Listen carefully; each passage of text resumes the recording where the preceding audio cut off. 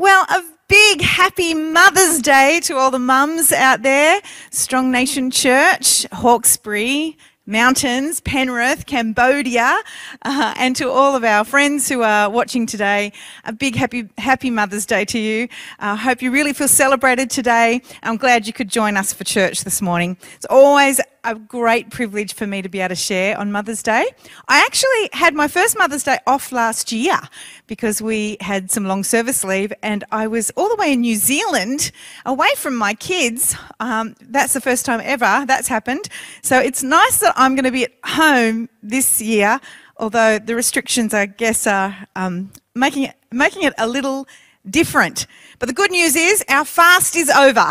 So Mother's Day is a break from the fast and an enormous celebration, a time of reflection and deep gratitude, especially when I sink my teeth into that meat that my husband is cooking for me today. So looking forward to that.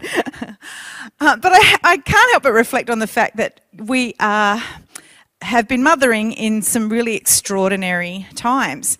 You know, this coronavirus season has definitely been a great test on our ability to mother and on our roles as mothers. And, you know, I think there were all those initial fears and concerns about what this meant for our family, what this meant for schooling our kids, what this meant for the health and well-being of our families. And then quite dismayed as in our role as hunter and gatherers down at the local Woolworths to kind of recognise those shortages and try and navigate life with some of those shortages that I don't think I ever thought we would see in our lifetime. And, you know, of course, there's that just daily checking in on everyone's mental health. I think Charlie got sick of me asking how she's doing today, so she's just telling me she's 1,000%. So that's awesome.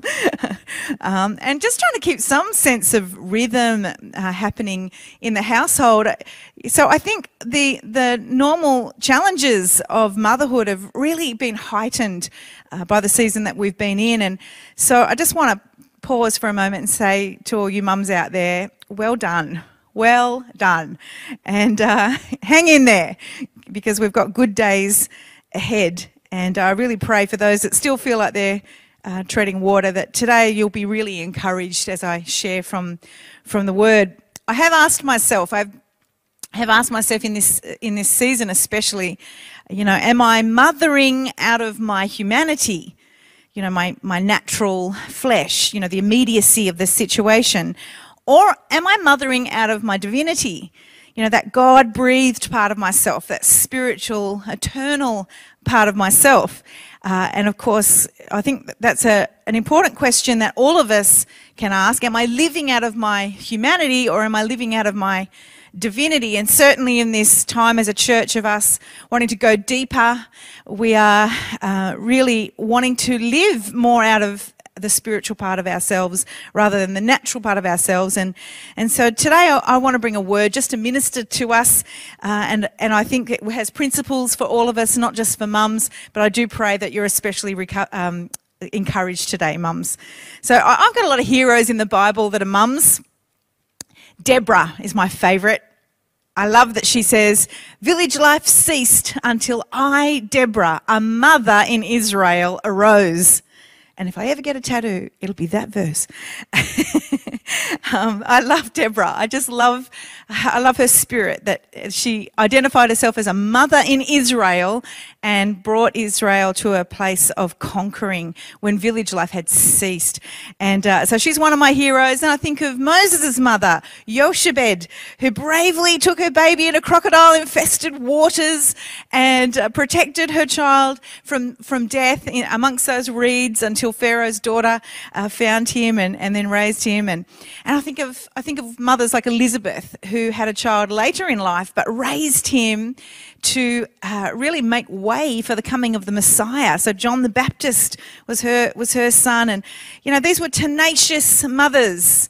They had some resilience about them, and they had a perspective about them, and they really inspire me. My own mother was very much like that, and I know that for each of these mothers, they had that same wrestle with are they mothering out of their humanity or out of their divinity? And I think that we can safely say that for these examples, I think they discovered that aspect of mothering out of their divinity. And so I thought, well, who would be the most, the greatest example of a mother that mothered out of her divinity and out of her humanity? And I thought, well, it would have to be the Virgin Mary, right? The mother of Jesus, she's a great inspiration, and, it would have to be her. And then I read a few stories about Mary, and I was a little bit shocked. Things started off very well. I mean, she's chosen by God to do something quite earth-shakingly significant. To bring the Son of God into the world, like amazing. She gets this angelic visitation, and she has this divine conception, and, this prophetic confirmation from her cousin Elizabeth, and she gives birth to Jesus, and she has wise men turning up, bringing all these gifts, and, more angelic visitations to the local shepherds, and just incredible beginning as a mother. And, I think what a marvel, what a wonder to be expecting the Son of God. And indeed, every pregnancy is a wonder. Every child is a wonder. Motherhood is a wonder. And so Mary starts off well, and it's really inspiring. But as we see the story unfold, we actually discover that Mary has some really human moments as a mum. And so I'm going to share with you a couple of stories in the scriptures that reveal her as just a mum. And I'm not being sacrilegious in any way. I know in some quarters of the church there are sentiments that Mary's has a form of deity, but I'm telling you now, she was just a girl like you and me. And just a human like you and me. And so she had the same wrestle about making choices to live out of her humanity or out of her divinity. So let's have a look at the story in Luke chapter 2. I'm picking it up in verse 41. Now, his parents, Jesus' parents, went to Jerusalem every year at the feast of the Passover. And when he was 12 years old, they went up according to custom. And when the feast was ended, as they were returning, the boy Jesus stayed behind in Jerusalem. His parents did not know it, but supposing him to be in the group, they went a day's journey, and then they began to search for him among their relatives and acquaintances. And when they did not find him, they returned to Jerusalem searching for him. Mary lost God's son. I mean, this is kind of a big deal. She lost her kid. Now, I can totally relate to Mary in this moment because I've pretty much lost every one of my kids at some point or another, I'm ashamed to say. But one of the stories that really came to mind was the story of losing Solomon when he was about 3 years old, so around the age of Neve now. And I had all four boys at the plaza, and we were shopping. And I had them in I believe it was a clothes store a few years ago now, considering Solomon's about to turn 20. And I gave the marching orders, we're leaving the store now, come on boys, and expected my little ducks to line up behind me. And we were not far out of the shop, and I turned around to do the head count, and there was one missing. My baby duck was missing. And that horrible sick feeling of losing a child kind of hit me, and I ran back into the store that we were just at, thinking he's probably hiding behind the clothes, and searched everywhere, talked to the girls that worked in the shop, and asked them if they'd seen my son. They had not seen him, and I'm frantically looking up and down, the strand there at the plaza, and there is just no sign of him anywhere. And I had that horrible, panicked sensation that someone has actually stolen my child. It was absolutely horrible. And so with my 3 other kids in tow, I'm frantically searching for my son until I hear over the loudspeaker, the public speaker, I hear, "Would Auntie Omi please come to the information desk?" And it took me a second to register what they were saying. And I suddenly realised that Auntie Omi was me. And someone had found him and taken him to the information desk, and they had asked him, "What is your mother's name?" And he had said, "Auntie Omi," because that's what he heard his cousins call me. And so he figured that that must be my name. I was Auntie Omi. So fortunately, I recognised it, went to the information desk and found my son, which was a great relief. So no one likes to lose their kid, but even the mother of Jesus lost their kid. So this is very encouraging. So the story resolves itself. It says, after 3 days, like on 3 minutes, I'm in the fetal position over losing my child. 3 days, they found him in the temple, sitting among the teachers, listening to them and asking them questions. And all who heard him were amazed at his understanding and his answers. And when his parents saw him, they were astonished. And his mother said to him, "Son, why have you treated us so? Behold, your father and I have been searching for you in great distress." And he said to them, "Why were you looking for me? Did you not know that I must be in my father's house?" And they did not understand the saying that he spoke to them. And he went down with them and came to Nazareth and was submissive to them. And his mother treasured up all these things in her heart. How did Mary not understand what Jesus was saying? How is it that she missed this moment? I mean, she was there for the angelic visitation and the divine conception. You know, the whole birth story, she understood back then the significance. She was having the Son of God and what Jesus was coming to the earth to do. She had a revelation of all of those things. I mean, she'd been visited by God. So how is it now that she doesn't understand what he's saying when he says, I'm meant to be in my father's house, Mum? You know, this is kind of my destiny.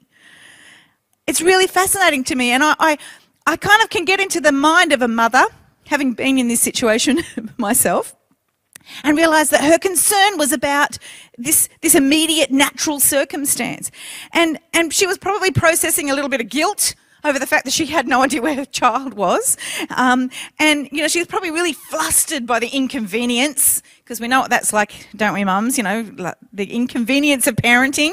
And processing this guilt, probably embarrassed about her son's behaviour and maybe what it's the embarrassment, what that's caused for her and Joseph in their community, and how they might look at her now. And I think she was so consumed with the here and now, with the natural circumstance, that she was missing the bigger picture. She was missing the incredible significance of Jesus in the temple, speaking and asking questions and engaging with the religious leaders of the day, talking about the things of God. But we do get some clue that given some time to process this, it says that she treasured up all these things in her heart. I do believe that when the immediacy of it all lifted, she remembered, that's right, I'm raising the Son of God. He's got stuff he's got to do. And she treasured it all up in her heart. And I'm really encouraged by this story because it really reminds us that great things can grow out of very humble moments like these. I think, you know, in the context of parenting, we've all had our big parenting fails. You know, like I remember getting everyone ready for church and, you know, kind of running late to get everyone in the car and take off for church. And I'm halfway to church, which is a half an hour drive, and I suddenly realised I've left one of the kids at home. It was Elijah. Had to go back and get him. He was not impressed. You know, my husband, I'm going to dob him in now. He was left to dress my children for their grandmother's funeral. I had to go earlier for my mum's funeral. And the kids arrive and Judah's wearing his pyjama shirt. I mean, parenting fails. Like, we all have them, right? I have been known to send my kids to school in the wrong uniform. Homeschooling was awesome. We could do it in our pajamas. You know, but we can be swept up in these sort of parent fail moments, and we can feel embarrassed about our kids' behaviours, tantrums in the middle of the plaza or whatever in the shopping centre, or just consumed with the inconvenience of parenting. And we can lose all perspective and just be sitting in our humanity when it comes to our parenting. But we're in good company, because even the Mother of God had that moment. And yet God is still calling us to raise the next generation. He chose us to do that. He chose you, Mum. He chose you to raise the next generation. He believes in you. And I'm so encouraged to know that even when Mary lost sight of all of that, the will of God was still unfolding. The purpose and plan of God was still unfolding over Jesus' life. I think even outside of a parenting context, this really speaks to us. There's a principle of life about this, that we can be very caught up with the immediate needs of our very physical world, very caught up in the natural condition of everything, especially right now with the strangeness of living life with a pandemic, the weird socialisation and distancing and things that have been so unnatural for us, losing a lot of our liberties, which I don't think any of us should be terribly comfortable with. This is a strange time that we live in. But we can get so caught up in that we can forget that God is still continually unfolding his purposes in our life. He's still at work. And Mary's story gives us hope that despite our shortcomings, nothing can stop the plans of God from unfolding. He is so good. He is so faithful. And just like her, we can stop and reflect and remind ourselves of the greater picture of the supernatural dimension of our lives, that sense of destiny that we can live with, that we've been chosen. As parents, we've been chosen to raise the next generation. As followers of Jesus, we've been chosen to advance the kingdom, to carry the treasures of the kingdom. And in all of that, we can pause and treasure up in our heart, despite the humble circumstances that lead to those revelations, we can treasure up in our heart the fact that God is still at work. He's still out working in our lives. I do love that my dad has always said to me this phrase. He's always said, God loves an honest sinner. And I think that it's so true. It's so true. And I think acknowledging our humanity and acknowledging that sometimes we live out of our humanity, but seeking him and learning to grow in him, I think all of those things are pretty irresistible to God. He can't help himself but move in our lives when we're honest and humble and able to reflect on those situations. But this isn't the only story that we have that shows us Mary's humanity. So we pick up a story in Mark chapter 3, verse 20. And Jesus has really launched into his ministry. It's quite new, it's fresh that he's launched into his ministry, and he's gathered disciples, and he's gathered quite a crowd. He's casting out demons, he's healing the sick. It's quite phenomenal. And so we pick up this story here, and it says, Then Jesus entered a house, and again a crowd gathered, so that he and his disciples were not even able to eat. And when his family heard about this, they went to take charge of him, for they said, he is out of his mind. Just think about that for a minute. This is Mary and Jesus' brothers. A bit further down it says, a crowd was sitting around him, and they told him, your mother and brothers are outside looking for you. Who are my mother and my brothers, he asked. And then he looked at those seated in a circle around him and said, here are my mother and brothers. Whoever does God's will is my brother and sister and mother. Ouch. Like, Mary really missed this. She really missed it. And this is another parent fail moment, because she had been visited by an angel. She had a divine conception. Like, she had connected with heaven in this incredible history-changing moment. The fulfillment of every prophecy up until now of bringing the Son of God into the world. And yet in this moment that he launches into his ministry, Mary misses it. She's standing there with her other sons, saying, Jesus has lost the plot. Get him home. It's gone to his head. What is with all this? He should be at home looking after us. She just missed it. And I thought, she had grown familiar with Jesus. She'd raised him and, they'd done a lot of everyday life. And in her humanity, she had a view of Jesus that had grown familiar. I think this is a really important lesson that we can glean from if we're going to mother out of our divinity and not out of our humanity. Because I think we can get so familiar with our kids. We can get familiar with their shortcomings and imperfections. We can get familiar with their angsty teenage attitude. We can get familiar with their, grunting from behind a screen, or those constant reminders of emptying the dishwasher. And we can get so familiar with them that we forget that there is an unfolding destiny of God over their life. And it's still playing out. We're part of preparing them for what God has for them. I think that familiarity has the power to put our kids in boxes that God wants to break them out of. I have a story to share about Elijah. He was my quiet kid. He was always pretty quiet. I guess you got two big brothers speaking for you. You can afford to kind of get away with saying very little. But he never really became very verbal. And in his teenage years, if I managed to get a syllable out of him, it was sensational.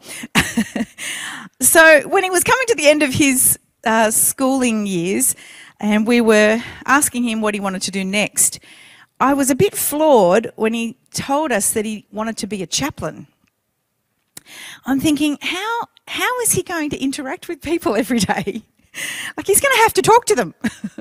I was really worried that this was going to be very full on for him, very draining on him, because it wasn't natural for him to converse with people. And so I was really concerned, and I was concerned about that career path, because there was no real prospect of there being money attached to that. And and I'm thinking about how he's going to provide for a family, and all these concerns that I had in my mind. And then God challenged me. I sensed the Holy Spirit challenge me about the way I was putting my son in a box. I'd grown familiar with him, and I'd put him in a box. And the Holy Spirit just nudged me and challenged me, because Elijah was learning to hear the voice of God for himself. And God was calling him, and he wanted to obey. And I had to trust that he could hear from God and obey God, and that then God would have his back. The amazing thing is, Elijah is now in 3 different schools, paid full-time work. He is so valued in those environments. He's ministering to kids in incredibly dark places. He is doing a phenomenal job. And if you were tuning in on Good Friday, you can see he has no problem putting a sentence together at all. And, he's married to an amazing girl. They've bought their first house. All those concerns that I had, they were coming out of me, mothering out of my humanity. And in that moment, God taught me to actually mother him out of my divinity. That spiritual part of us that recognises that there is an unfolding plan of a good God over our kids. And we can extend that way past the role of parents, the role of mothers. We can get very familiar with our spouses, our husbands, our wives, our parents, our leaders, our bosses. And we can start thinking some very human thoughts, very small thoughts, very immediate thoughts, and fail to see that God has actually honoured those positions, those roles in our life. He's honoured our husbands and honoured our wives. He's honoured our parents, our leaders, our bosses. He's honoured them. He's put them in a place of honour. And out of our humanity, we can get familiar. We can be a bit disdainful about people and their foibles and their shortcomings. But God challenges us to treat one another with a sense of God wonder. and recognise the eternal nature of the other. And I think really one of the most important lessons that Mary teaches us, even out of this very human moment that she has with Jesus, and she was able to redeem herself, because we find her there at the cross. And not just at the cross, we find her there in the upper room with the disciples after Jesus had risen from the dead, after he had ascended to heaven. She's there. She's in the thick of it. She's there as the early church got its, straps on and began to advance, and she was there. She redeemed herself because she didn't stay in that place of her humanity. She actually remembered the place of her divinity. And I want to encourage each one of us today to remember that too. At the beginning of the year, Pastor Rick spoke on the theme verse over the year, redeeming the time because the days are evil. And we've had an extraordinary season of working out how to redeem the times we're living in, because God is in the redeeming business. These are interesting days we live in. And even yet, within them, God can redeem the time. He can redeem it in a powerful way. Isaiah 44:22 says, I have swept away your offences like a cloud, your sins like the morning mist. Return to me, for I have redeemed you. And so today, on this Mother's Day, Mum, please know that God has redeemed you. And every day he gives you the opportunity to redeem every situation, every moment. And we can treasure up what God is doing in the lives of our children and our families, just like Mary did, because he is so faithful. I'd really love to pray for you mums this morning, so why don't we do that? Oh, Heavenly Father, what a good God you are. We thank you for the stories of those that have gone before, that continually teach us, guide us, encourage us, inspire us. I thank you for the life of Mary and her obedience to bring the Son of God into the world, change the course of history for all of humanity. But I thank you today that you've chosen each of us for a special purpose, for something eternal, something supernatural. I pray that you would minister to every guilty heart, or every heart that feels the loss of their own shortcomings. And Lord, that you would minister to every heart and bring healing and wholeness to it. That, Lord, that we would be mums that rise above that and redeem the time, for the days are evil. That we would redeem our roles as mums, that we would redeem our families, that we would redeem the futures of our children, we would redeem the destiny over them. God, that we would rise up and really take hold of mothering out of our divinity above our humanity. I thank you for your incredible grace that covers us in those moments of weakness. Lord, I pray that every mother listening today would be able to lift her chin a little higher and understand how chosen and loved she is by you, and that she would redeem the days. Bless them. Bless every mum today, I pray. In Jesus' mighty name, amen. Amen. Well, mums, I hope you have a great day today. I hope you've all received our gift in the mail. I hope there was no slow mail this week. We truly honour you and treasure you, value you. We love you so much, and we hope you have a terrific day.